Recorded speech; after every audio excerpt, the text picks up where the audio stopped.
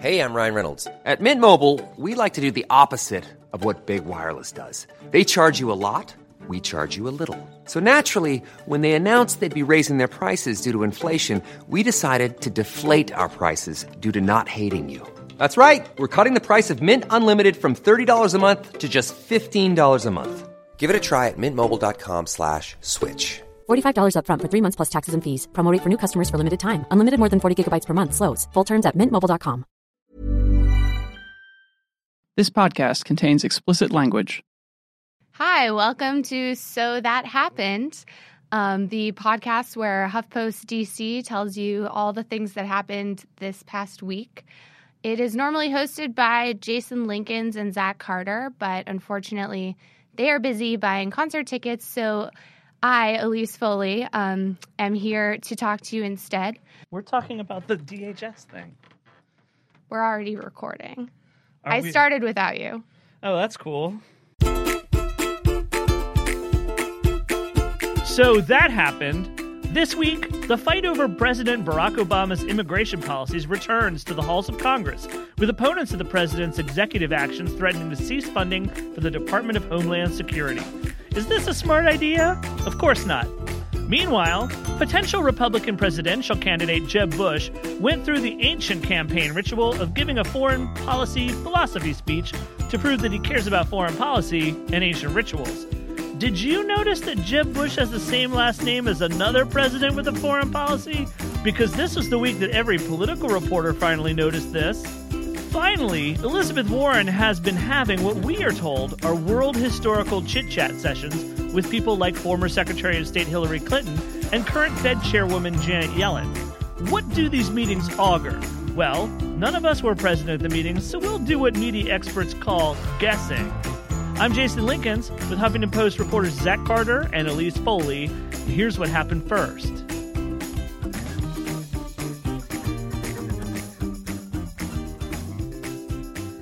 Okay, hey, happy Saturday. Welcome once again to another edition of So That Happened, the podcast that talks about things that happened in the past. I'm Jason Linkins. Joining me today is our friend Zach Carter from the Huffington Post. Did you not know his name? Yeah, that's part of this. He forgot my awesome It's title. like, who are you people that I've worked with for years? And, okay, giving it away, also with us today. Elise Foley, also of the Huffington Post. Right. The internet's Elise Foley is here. Right. That's right. Top millennial on Twitter. Which is what's I like to think T-Mot. Yeah, exactly. Yeah. She's a T-Mot. You know, real celeb shit we got going on up in this place. So how's everyone doing? I've had a terrible week. It's really cold in D.C., and so my hands have been cracking, and that just kind of hurts. My dog has been going nuts because she wants to be out in the snow constantly because it snowed in D.C., and she's kind of a snow dog. Yeah. Bad movie, but a good thing in life. So I just have to spend all day outside, and I'm kind of tired and want to take a break. I'm glad we have the temerity to at least criticize snow dogs on the show. That's really important, Elise. I'm doing well. No complaints. Short week, so I'm happy. That's right. We are coming off the holiday, President's Day or something. President's Day. Right, because it's just like presidents need more fucking attention. It is a short week, but at least didn't you write like 6 stories already this week? I wrote, I believe, 4 stories in a 24-hour period from late Monday till like 5 o'clock on Tuesday. So then I decided I shouldn't have to do anything else for the rest of the week, but our bosses disagree. Yeah. So here I am. What's the freaking nap room for? I mean, they give us that thing, and then they tell us we can't sleep in it. Show of hands, who's actually taking a nap in the nap room? I've taken a nap. Well, you shouldn't do hands on a podcast, first of all. I'm cultivating the mystery. I've only taken a nap in the meditation room, which I think is better for napping. The meditation room, we're going so deep inside the weird office. We're really embarrassing ourselves and all of Huffington Post. I just call the meditation room the fluffy room because everything in that room is so fluffy, and I'm worried that like I will hurt it if I sit on it. I tried to sleep in the hammock that we have, but I couldn't sleep because I just kept thinking about Paul Ryan and the safety net. Remember how he said the safety net is turning into a hammock? That's kind of funny because I keep thinking about like Gilligan's Island when I look at the hammocks. And I think about it, it's like, why was it that like everyone on Gilligan's Island except those 2 dudes had beds? like, why did they choose to sleep in hammocks? I was like, what the fuck? Did they not have enough raw materials to make 2 more beds? Also, why didn't they just tweet somebody and tell them that they were stranded? Seriously. Yeah. A lot of plot holes in Gilligan's Island, I think. But let's pick up the plot a little bit more specifically. So this week we've entered what I think is like kind of like the overhang from the Cromnibus, which we talked about on podcasts past, which is the new fight over funding the DHS. So the background on this is that if you've been listening to our podcast right along, and hopefully you have, you understand we talked about this thing called the Cromnibus, which is a funding bill that was critical to pass during the lame duck session. And one of the things that helped it to pass was that everyone sort of made this agreement that they were not going to touch DHS funding. They weren't going to include DH funding in the Cromnibus. And the reason that they didn't do that is because of the contentiousness that's swollen up from President Obama's decision to kind of like take on the immigration battle through a series of executive orders. Republicans don't want to fund that. To get the rest of the government funded, they sort of like punted during the Cromnibus period. But this was always sort of waiting to like come back and trip everyone up. And so that's what's happening this week. Am I right? Right. Here we are. Everybody knew that the deadline was going to be February 27th. People were hoping that they wouldn't just go right up to the deadline, but Congress, in its typical fashion, appears to be, planning to really cut this one close. There's really no end in sight is the thing that's concerning for, funding DHS. Republicans have really dug in their heels that any funding bill has to have something to stop these immigration executive actions. Democrats say, no, we're not voting for anything that does anything like that. Obama has said he'd veto it. So what we're looking at now is maybe somebody caves, or there's a shutdown, or there's just another continuing resolution. We fight again about this in 2 months. Just recycle. I'll just copy my stories from now and run them again. That's pretty awesome.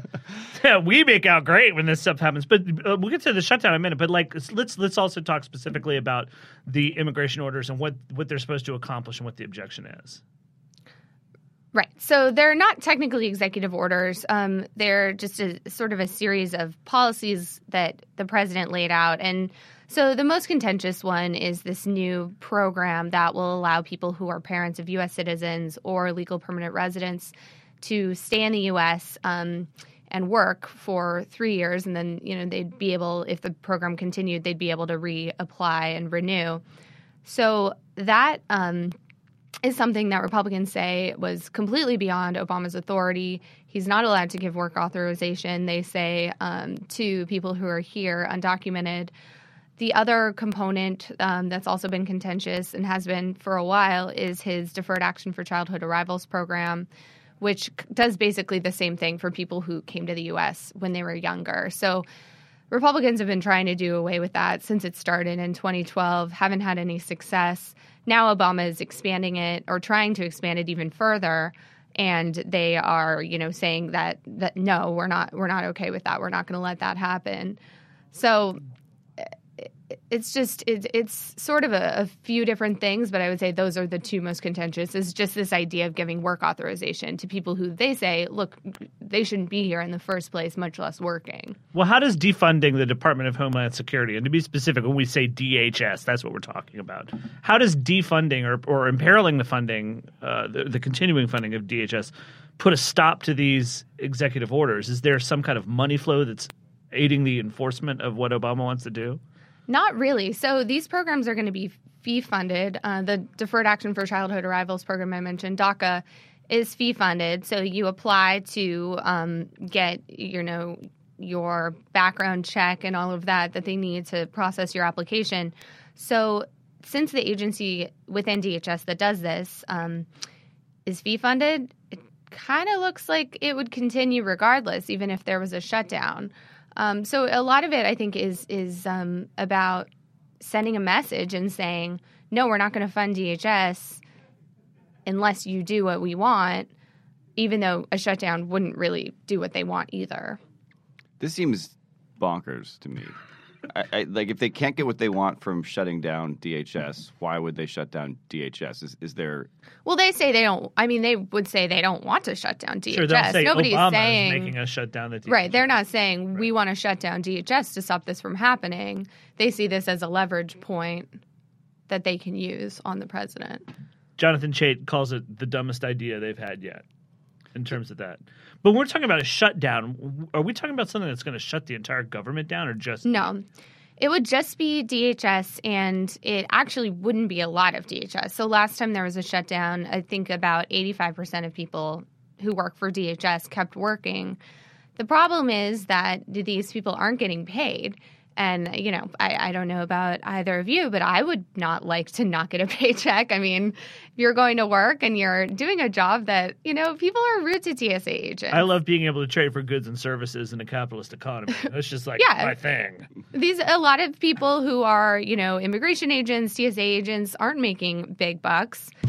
If you're trying to support your family, you don't want to just go without a paycheck. So it's not a good way to be treating people. And also, there are things that even if people are working things behind the scenes that aren't going to get done in the event of a shutdown. So you wouldn't have training centers open that train local law enforcement in certain things. Grants wouldn't be funded.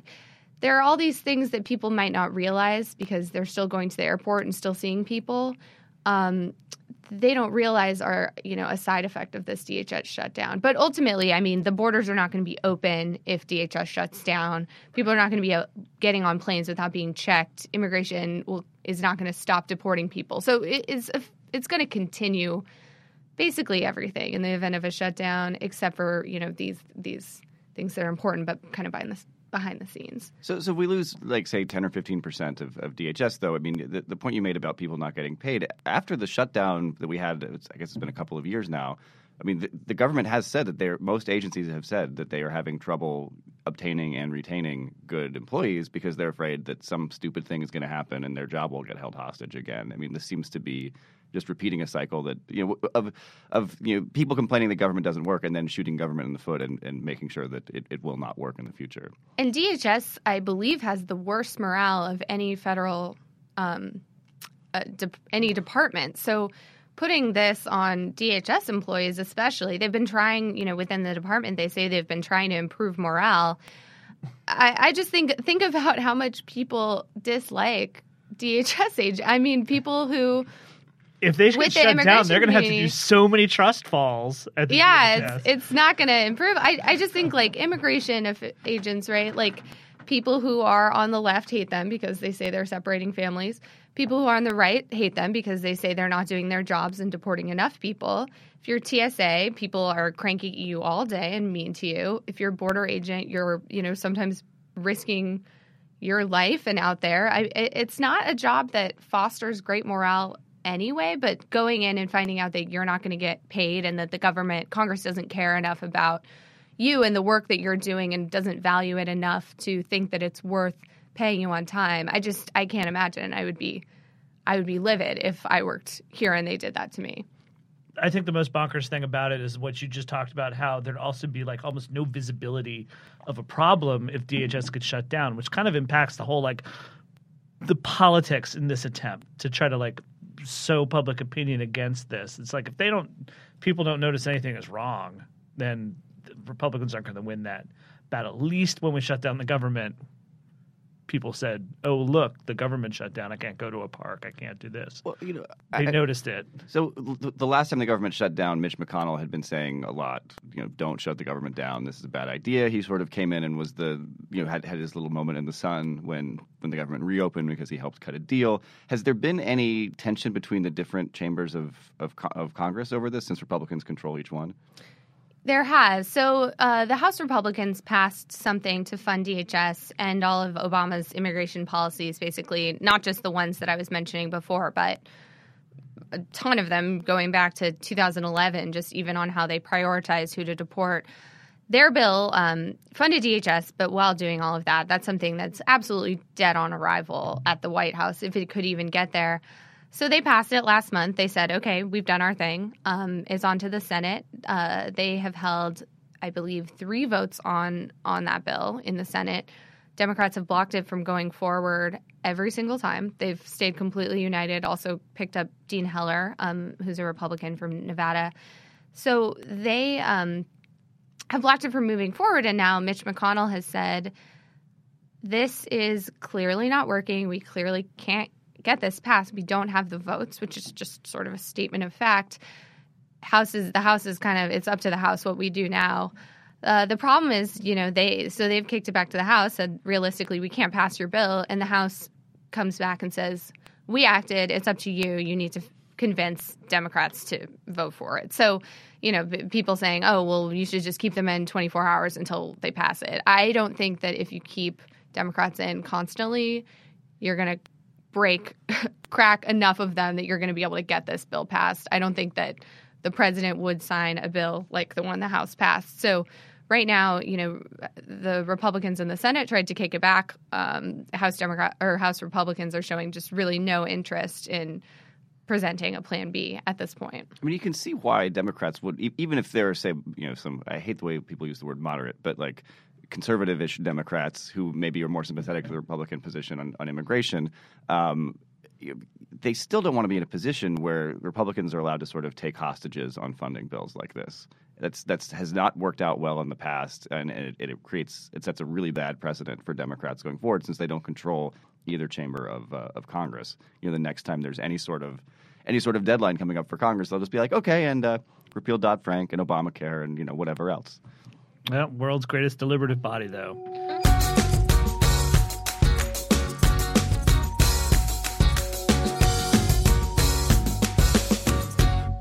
So elsewhere this week, 2016 continues to happen. In 2015, nothing we can do to stop it.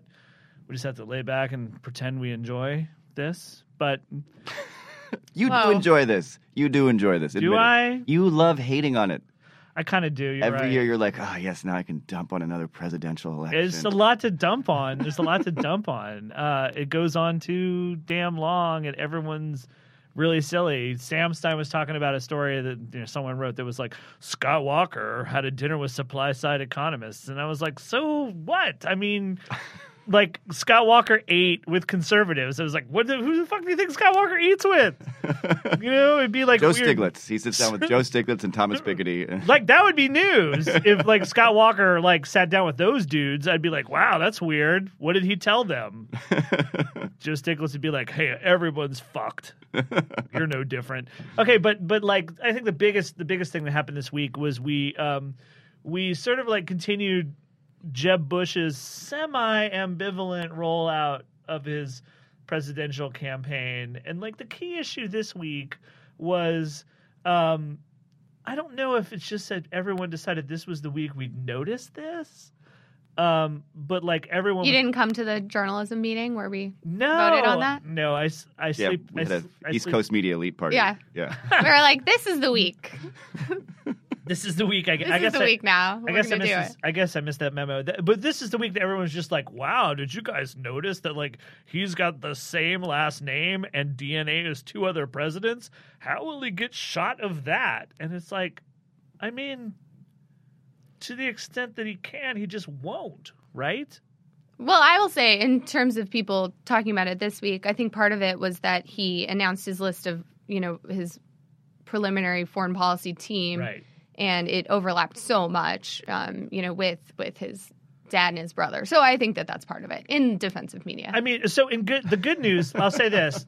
The good news is that, like, I didn't see the name Douglas Feith on this list. And that's, like, I don't know. I mean, that is, like, evidence of, like, the Bush family being able to, like, apply knowledge and use it to do something discriminating by keeping an idiot like Doug Feith off the team. But there's still a lot of Iraq War era cock-ups Wolfowitz. on that list. Paul Wolfowitz is on that list. Yeah. He's the guy who said that the war would pay for itself with Iraqi money, with Iraqi oil. He's a giant. I mean, he's one of those people. The thing, people can complain all they want about President Obama's current foreign policy in the Middle East. I think there's plenty to critique. Libya's total disaster. Like, there's a lot of bad stuff happening. it's not obvious the U.S. response wasn't has been sufficient appropriate. engagement with the Iraqi government at all. Sure, all sorts of things you could criticize. The Iraq invasion in 2003 is the dumbest thing that the United States has done, at least since Vietnam. It may be may end up being a bigger catastrophe than Vietnam, ultimately, historically. The fact that people like that, people who are central decision makers from that disaster, are still not just like allowed within the sphere of like, acceptable public dialogue, but are actually being tapped as advisors to presidential candidates, I find completely appalling. There's no other way to put it. I just find it appalling. We've seen this before. Like, it's really weird, but like sort of the culture of like DC and policymaking is that like when a group of people fuck something up, it's like, well, those are the guys we got to get to solve this fuck up. They're the ones who have intimate awareness with their fuckery. And they're the only ones who can unravel it. I mean, that's the same. I mean, to be honest, that's the same reason we keep getting the same kind of like economic people back in Democratic administrations. Yep. And it's like, it's like this weird kind of like insular culture where there's probably like a universe of people out there who have ideas and can do a job, but you never hear about them because these cosseted elites continue to like rise again into the positions that they failed in time and time again. I mean, this is like, to me, this is like in micro, the Antonio Weiss story. It's just like, oh, well, Obama wants this dude from Lazard to head domestic finance at Treasury, even though he has got no domestic finance experience, and he's like a international mergers and acquisitions guy, and Lazard's going to pay him a retention fee, even though they're not going to retain him. So it looks shady as hell. And a lot of people are just like, well, he's really smart. He's really smart. And I was like, is he like the only really smart dude? Like, there's not a single other person who can do this who doesn't have like these like weird, shady problems. Like, are we stuck with this guy? Right. And there are people, at least on the economic side, which I know a little better than the foreign policy side. By a little bit, I mean a lot better. The economic side of things, I mean, there are people on the Senate Banking Committee who compile lists of people who would be, acceptable types of candidates, and they do present those lists to people in the administration, and the administration then does whatever the hell they want. But there is this sort of strange club. And I don't really understand the sort of primate dominance rituals and like social dynamics that create the club. But if you're not part of the club, you just don't get considered. And so even people who are well qualified, who have been in prior administrations, like say Joe Stiglitz, who was in Clinton's administration, but has been very critical of many of the policies that the administration ultimately adopted, he's not in the club. So you've got to find these other sort of banking type people who can be considered part of the club. And anybody who is an open critic of certain types of policies just doesn't count, no matter what their actual policy track record is. The stuff that Joe Stiglitz can claim responsibility for has actually worked pretty well, unlike the stuff that the sort of core team of Rubinites and financial wizards that the Democrats tend to rely on. Yeah, one of the illuminating quotes, because there's been so much written about Bush's foreign policy team this week. And we'll talk about the ritual of like having a foreign policy speech in a minute. But like one of the most illuminating quotes I read was a Bush advisor who said that like Bush had to like have a big tent approach to his foreign policy team because to exclude the people who fucked up Iraq would be to affirm what he called the cartoon critique of the Iraq War. And I'm just like, the Iraq War was a cartoon of malfeasance and incompetence. Like, not only was the war carried out poorly, without regard for the people that they were going to be left to care for, but from the standpoint of administrating the post-war environment, it was ridiculous. So much money was wasted on stupid infrastructure projects that never came about. Money was just generally like lost, pissed away.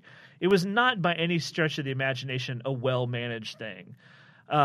And I mean, there was a scene in I think Rajiv's book Imperial Life in the Emerald City where literally like a bed full of money, just like or suitcase full of money, just disappears. Yeah, just literally the money just disappeared. Yeah, there's so many great books written about the management of the post-war environment. Rachel Maddow wrote a book called Drift about it. Peter Van Buren wrote a book called We Meant Well, and that was the guy who was on the front lines of managing this. I was even That's reading, a great title. We Meant Well, yeah, exactly. Really good title. Yeah, it's a great book. It's a great book. I was even reading Phil Clay's recent book of short stories about the Iraq War called Redeployment, which is a fantastic book. It's a wonderful short story compilation. People should run out and buy it. Redeployment, Phil Clay, Klay. And the best story he told was the one about the team of people who were trying to like spend money on Iraqis. You know, it was like this absurd. This is fictional, but there was like an absurd situation where like some pokey-nosed senator wanted Iraqis to play baseball, and so they funded the shipment of baseball equipment to Iraq. And like the guy administering was left saying, I'm not going to be able to get fucking Iraqi kids who are starving and like living in squalor to play baseball. It's ridiculous. And, but to be clear, that's fictional. But you it's were not complaining about a very thing that did American, not happen, though. It's not. Yeah, that's the thing that not happened. But like honestly, when you've read some of the actual non-fictional accounts, and then you read Phil Clay's story, it's like. Hey, I'm Ryan Reynolds. Recently, I asked Mint Mobile's legal team if big wireless companies are allowed to raise prices due to inflation. They said yes. And then when I asked if raising prices technically violates those onerous 2-year contracts, they said, what the f*** are you talking about, you insane Hollywood ass f- So to recap, we're cutting the price of Mint Unlimited from $30 a month to just $15 a month. Give it a try at mintmobile.com/switch. $45 up front for 3 months plus taxes and fees. Promo rate for new customers for limited time. Unlimited more than 40 gigabytes per month. Slows full terms at mintmobile.com.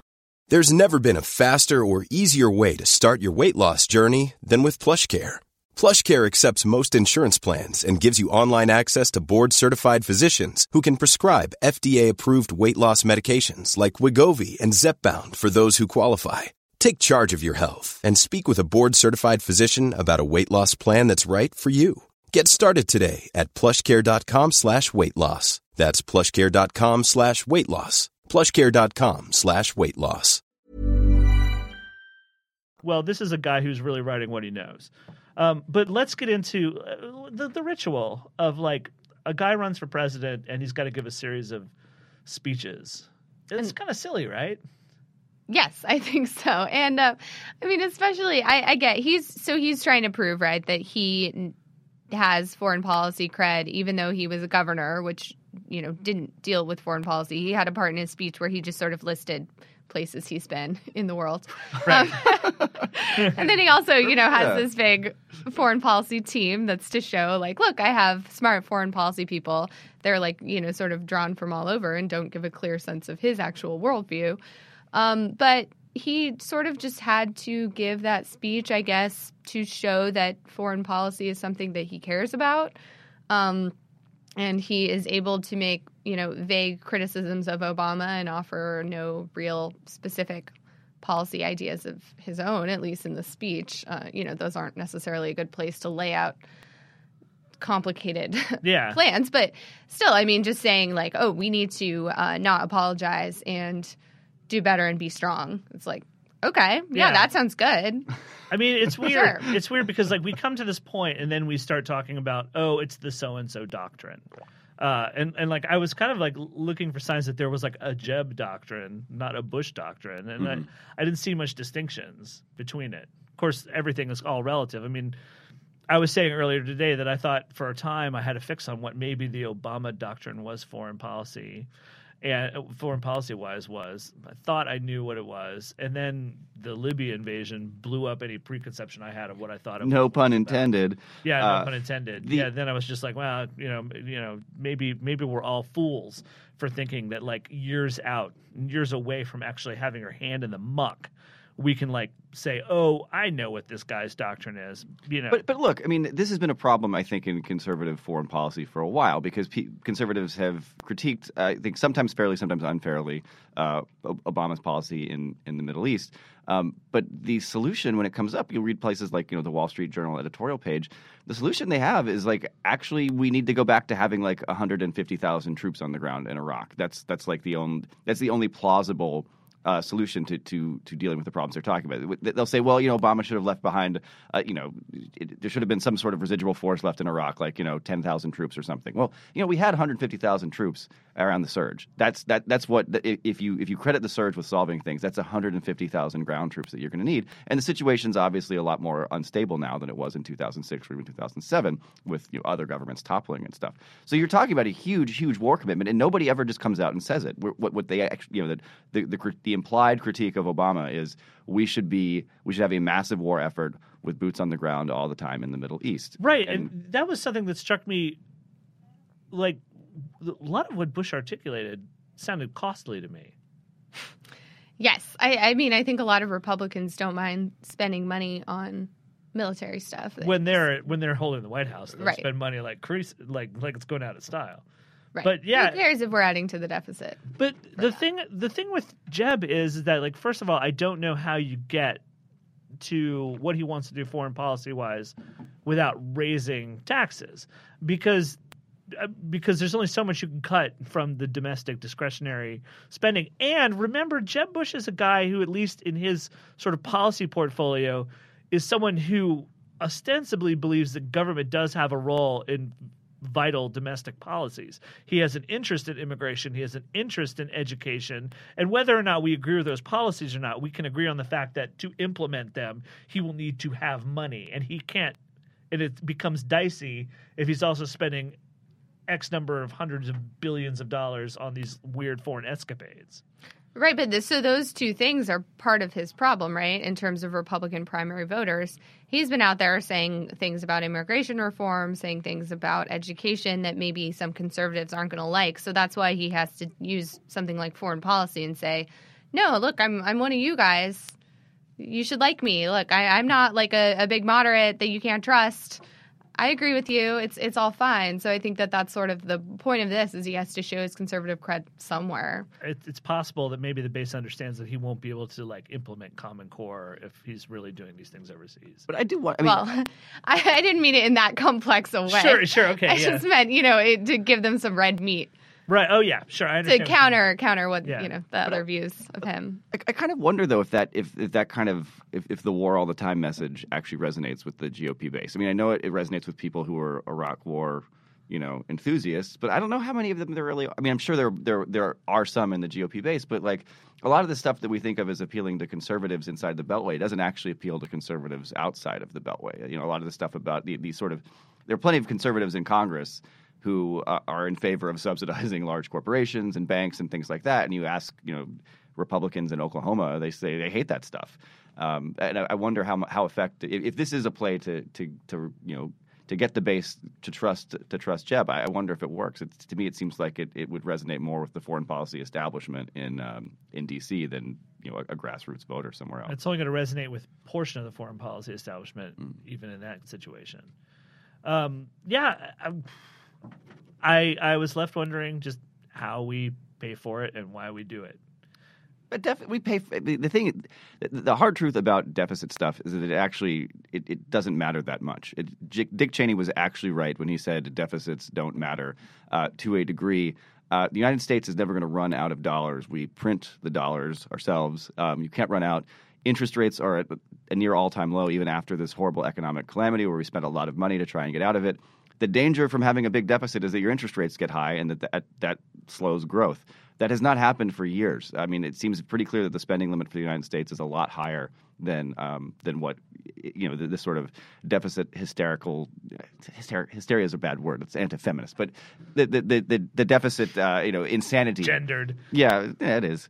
It was mostly men screaming about the deficit, so we should be clear there because the economics profession is pretty sexist too. But all that aside, it's a dickless sort of hysteria. People were talking about not even that's gendered. I'm not even. Yeah. But people were talking about having a debt crisis. 3 or 4 years ago, people like Paul Ryan were saying, we have a debt crisis. It's going to happen in a couple of years. We didn't come close to having a debt crisis. Not even close. So I don't think he has to worry about spending money from an economic perspective on war. I think the United States has the ability to spend a lot of money based on our position in the global economy and our position in the global sort of foreign policy, military sort of stratosphere.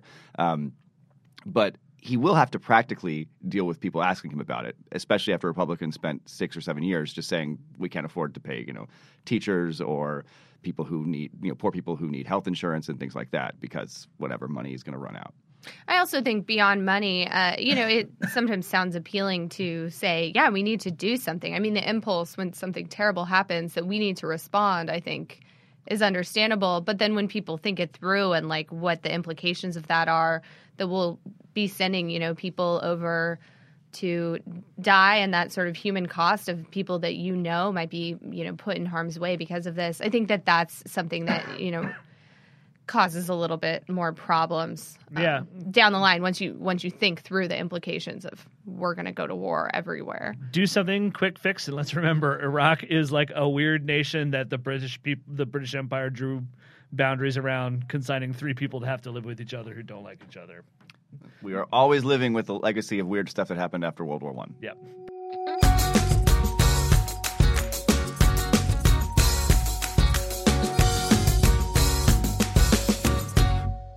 So let's move on to another thing that's been going on, and that is our pal Elizabeth Warren has been having meetings with various people. We'll start with the fact that there's been some sort of great summit between Hillary Clinton and Elizabeth Warren, the woman who we think is probably running for president, and the woman who's not running for president, but who everybody thinks would be the foil to the woman we're pretty sure is running for president, but we're not sure. Wait, so is Hillary Clinton considering running for president? I hadn't heard that. Okay, so what do you think? What do you think? About whether Hillary Clinton's running for president? Let's finally get someone to answer the question. We've picked you. Is Hillary Clinton running for president? Definitively. Put it out there. I mean, seriously, not currently. This is like a roulette wheel where you get to vote. You get to put a chip down on red and black. In a technical sense, she is not running for president. Wow, I think she is probably going to run for president. Almost definitely going to run for president. Right. Okay. So the distinction there about whether she's running or not, that there's a whole bunch of campaign finance law that hinges on that, right? Like if you're running for president, you have to put it in a newspaper and then stop talking to certain advisors or something, right? No, it's important because right now, okay, this is a lot of people don't understand, but we'll get back to meeting with Warren, but right now, at the moment that Hillary Clinton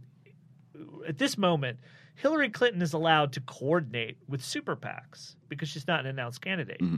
She could, if she wanted to, found a super PAC of her own, run it, hire people for it, create the infrastructure and the staff hierarchy for it, and then the day before she, goes to the FEC and completes the magic ritual of bonds and blood. Whatever Game of Thrones shit you have to do at the FEC. She has to slaughter a goat. just slaughter a goat. Little known fact about running for president. Right. Everyone has to kill one goat. It's why a lot of people choose not to run. It's a fact. And it's why goats, if you watch goats around presidential candidates, they're like, fuck that guy. They just faint. Exactly. They back away. And fall over. They faint. Because you can't kill a goat that's fainted. That's another... I don't know why people don't understand these kind of American... Right. It's just a moral thing. Right. This is all Masonic shit that, I don't know. You understand there's pentagrams scrawled over DC. It's all true. It's all true. I'm here to tell you everything you've heard about chemtrails is true. Vaccinate your chemtrails. No, okay. People learn a lot on this podcast. Seriously. I didn't realize. We are dropping knowledge, bad knowledge mostly.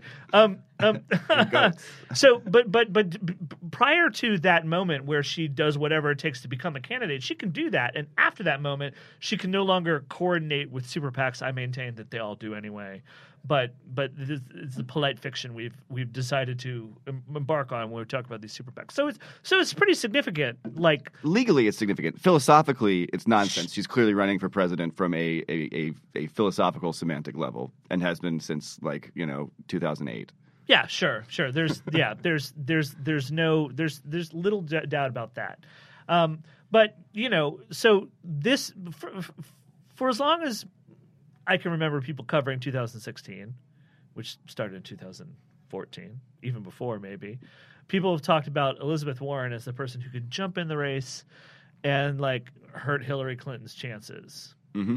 I think that's always been a little bit overblown. I've always thought that like people have been weird with Elizabeth Warren. Whenever she said, "Nah, I'm not running for president," well, are you kidding me? They're just like, well, she left the door open. She didn't say she would piss on the White House.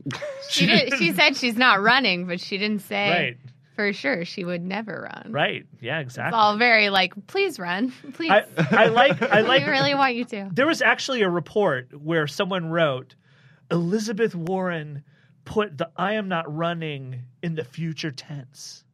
Like, she actually said, "I will not run." And it was like a significant thing. It's like she checked off a tense. Oh my God. It's like now she's got to like do past conditional. Unless the problem is that what if she changed her mind? Wouldn't she be allowed to say, "No, never mind, I want to run"? If it was like April. Mitt Romney briefly seemed to be doing that, right? Yeah, exactly. He said no, however many times. What if said actually I want to? What if everyone who could run for president on the Democratic side died in some kind of plague? And leaving her, which would be like, God, I really should run for president because I'm the only one left. But I said I wouldn't, so I guess I can't. Can we just also point out that if everybody on the Democratic side who could run for president died in a plague, that there would be way, way bigger issues than like who the next president would be? It would be. How dare you? We're political reporters. That's right. That's right. We need to focus. All campaigns, all the time. So the significance of the big journalism meeting from last week. The significance of Clinton meeting with Warren. I mean, I think it's real. I think it's a big deal. I mean, I think the reason, bear in mind that Warren is not, she doesn't think of herself as being terribly well versed in any issues except economic issues. She's kind of a one issue person. But on that stage, she is the world's foremost expert in bankruptcy in the United States, for instance. Like she's actually the best leading academic in that. She really understands this stuff, and she really does know how to talk to people about personal finance issues and make big picture, technical, financial Wall Street issues sound like something that matters to people at the kitchen table, to use another cliche that political reporters always use. So she's really, really good at communicating to people. And I think sometimes Clinton's people will say, well, look, they're not that far away on most policy issues. And to some extent, that's true. But actually, the rhetoric kind of does matter in a political campaign because when you really, so wow, I know it's crazy. Quit shocking us. But Hillary Clinton's not very good at talking populist, right? Like she had that sort of one of the dumbest gaffes that people flipped out about. The flip out about the gaffe I thought was really dumb, where she said, businesses don't create jobs. She's not comfortable talking about populist things, whereas Elizabeth Warren just totally gets it and doesn't screw up. I mean, Barack Obama too, tried to borrow a page from the Warren playbook and ended up kind of bobbling it and then ending up getting stuck with that "you didn't build that" meme for forever. It's it's amazing. It's just I feel like Democrats are kind of trying to warm to Warren, kind of get some of that sauce. Well, you've seen that happening for a while, right? But it's the distillation kind of suffers once it's removed one body over. Yeah, but maybe you can get her to come out and stump for you, right? And that's then true. And she's done that. You don't have to take one body over. You get the real thing. And she's done that for people who you wouldn't ordinarily associate with Elizabeth Warren philosophically. In Kentucky, she stumped for Allison Lundergan Grimes, right? And that's not someone who I think probably their policy attitudes dovetail too finely. But she went out and she's sort of offered up that populist talk in a way that she can explain that a lot of people don't have the facility for. No, Warren's been very interesting because on the Senate Banking Committee, for instance, I don't think she's done a whole lot within the committee that has moved legislation. It's very hard to do, particularly when you're not, now that she's in the minority. But on the national stage, I think she's done quite a bit to shape the Democratic Party's messaging on economic issues. You can see her being. I mean, the fact that she got a leadership position after basically attacking the Clinton economic team, who is also Obama's economic team, for her whole professional career and political career. Right. But after attacking that economic team for her whole professional and political career, pretty mercilessly. She really hammered Tim Geithner when he was Treasury Secretary. And after all of that, she's now in a position of leadership where she's working with Chuck Schumer and Harry Reid all the time. That to me, I think is really striking. And it shows that that she is very good at tailoring the national message and getting the big picture policy ideas for the Democrats on the table. I think as a fighting it out legislator, she hasn't been quite as effective. But she doesn't need to be if the whole party platform is shifting because of what she's saying. What about Elizabeth Warren and Janet Yellen? I mean, both of these meetings, right? We get a report meeting. that there were meetings. So she met with Hillary Clinton, and what did they talk about? Policy, and it was cordial. And Hillary did not ask Warren for an endorsement, so they talked about policy. I mean, okay. So to be clear, Hillary Warren is the signatory on a letter of other female senators endorsing Hillary Clinton. People forget that. Saying that she's cool. Yeah. Janet Yellen also, I mean, I think Elizabeth Warren played a pretty significant role in getting Janet Yellen to the Fed. So really? I definitely think so. I mean, look, the reason Janet Yellen ultimately the reason Larry Summers did not get nominated, formally nominated, even though Obama made very clear that he wanted to nominate Larry Summers, is because he didn't have the votes on the Senate Banking Committee to get them through. And so there was a core of Democrats, Elizabeth Warren, Sherrod Brown, Jeff Merkley, who recruited other Democrats and made sure that those votes weren't there. I mean, I think there was a pretty significant media campaign. I think a lot of women's organizations were upset with Larry Summers because he said horribly sexist things in the past. There are a lot of people who don't like Larry Summers because he doesn't seem to be a very nice manager. All of that helped. But the real reason Obama was still pushing throughout all of that. He was taking that heat. But when he didn't have the votes, he had to drop the nomination. So I think Elizabeth Warren and Jeff Merkley and Sherrod Brown played a huge role in making sure that the current Fed chairman is who she is. So it's not crazy that they would meet. But again, what we have is an article on the Hill saying that they met in December. And what did they talk about? We don't know. My guess is they talked about economic policy because that's what both of them do. And they probably talked about economics, particularly banking economics. Well, let me ask you this then. How can you talked about how Elizabeth Warren's overall sort of like philosophy is helping to shape the Democratic message. In what way could Elizabeth Warren's overall philosophy perhaps shape what the Fed does? It's really tough to say. And would you imagine that Elizabeth Warren has an objection with current Federal Reserve policy? I would be surprised if she objected to the monetary policy that the Fed has been pursuing, quantitative easing, which has been a program in place basically to where the government buys up essentially the Fed buys a lot of government debt from the U.S. in order to keep interest rates lower. I think she's probably on board with that. Maybe having it more targeted in certain ways. That seems like something that I've never heard Elizabeth Warren say anything that was critical of that. On the regulatory side, I think the Fed has been better over the last few years than it had been, say, 10 years ago. But the Fed was really bad 10 years ago, and we had the worst financial crisis since the Great Depression as a result. So that's kind of a low bar of being better. I'm sure there are a lot of regulatory issues where Warren is taking issue with what's going on at the Fed. And I think the internal politics of the Fed, Janet Yellen has her hands full just getting the monetary policy stuff through, that she doesn't really have a lot of political capital available to push through the regulatory stuff on the other side. And the Fed is also undermanned. There's a formal slot available on the Federal Reserve that was created after the financial crisis for someone who oversees regulation. That seat has just never been filled. We just have never actually put somebody in that chair. Which is kind of maddening. It's insane, actually. It's completely nuts. The Fed is the most important economic institution in the world, and its board of governors has had empty seats for years now. Should be totally intolerable, but it's this thing that we just sort of take for granted. Is like, oh yeah, well the Republicans are not going to let anybody through, so why don't we just not worry about it? Where's Warren on this audit the Fed movement? So that's really interesting. Thank you. The Fed. I thought it was a pretty great question. Yeah, good job. Way to go, Swish. Jason. Yeah.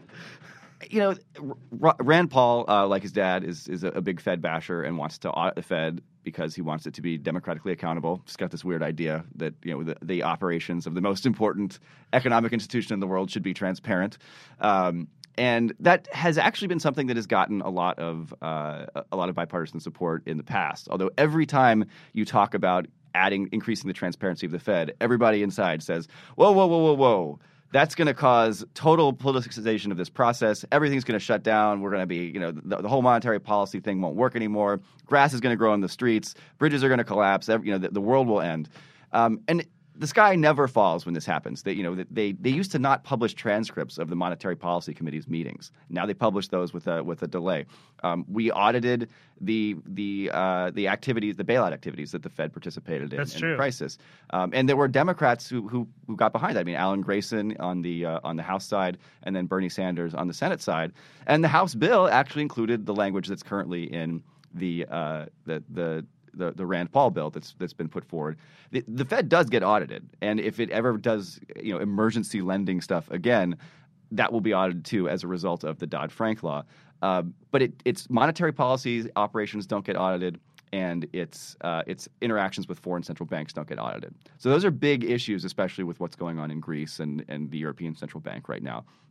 But Elizabeth Warren has actually opposed this bill from Rand Paul to audit this information, and it's not just Warren. Also, Sherrod Brown, who's another sort of financial reform advocate on the banking committee, and I think some people were really surprised by this, but there is a significant wing of the sort of liberal econo-dork intelligentsia which says all you're going to get from this type of audit is information that empowers kind of hard money cranks. And what they mean is actually people like Rand Paul, who want to essentially not do any of the things that Janet Yellen has been doing for the past couple of years at the Fed, and that this will ultimately damage the economy if these people are allowed to yell about it.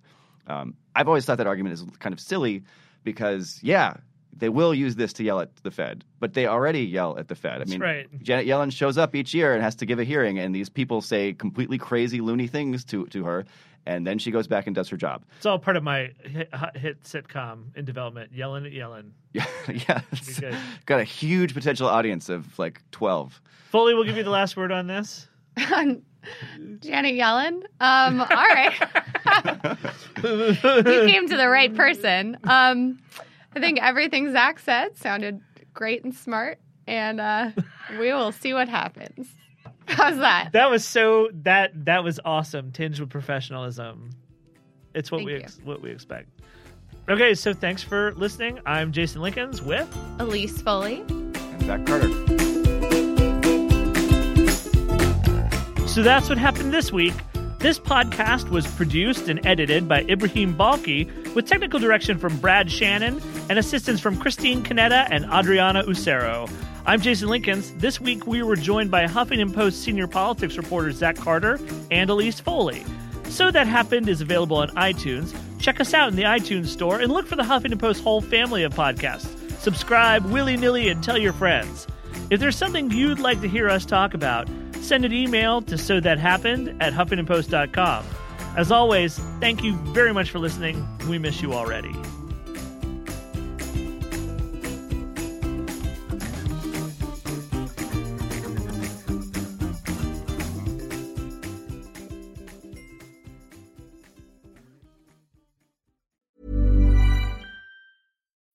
When you need mealtime inspiration, it's worth shopping Kroger, where you'll find over 30,000 mouth-watering choices that excite your inner foodie. And no matter what tasty choice you make, you'll enjoy our everyday low prices, plus extra ways to save, like digital coupons worth over $600 each week. You can also save up to $1 off per gallon at the pump with fuel points. More savings and more inspiring flavors make shopping Kroger worth it every time. Kroger, fresh for everyone. Fuel restrictions apply.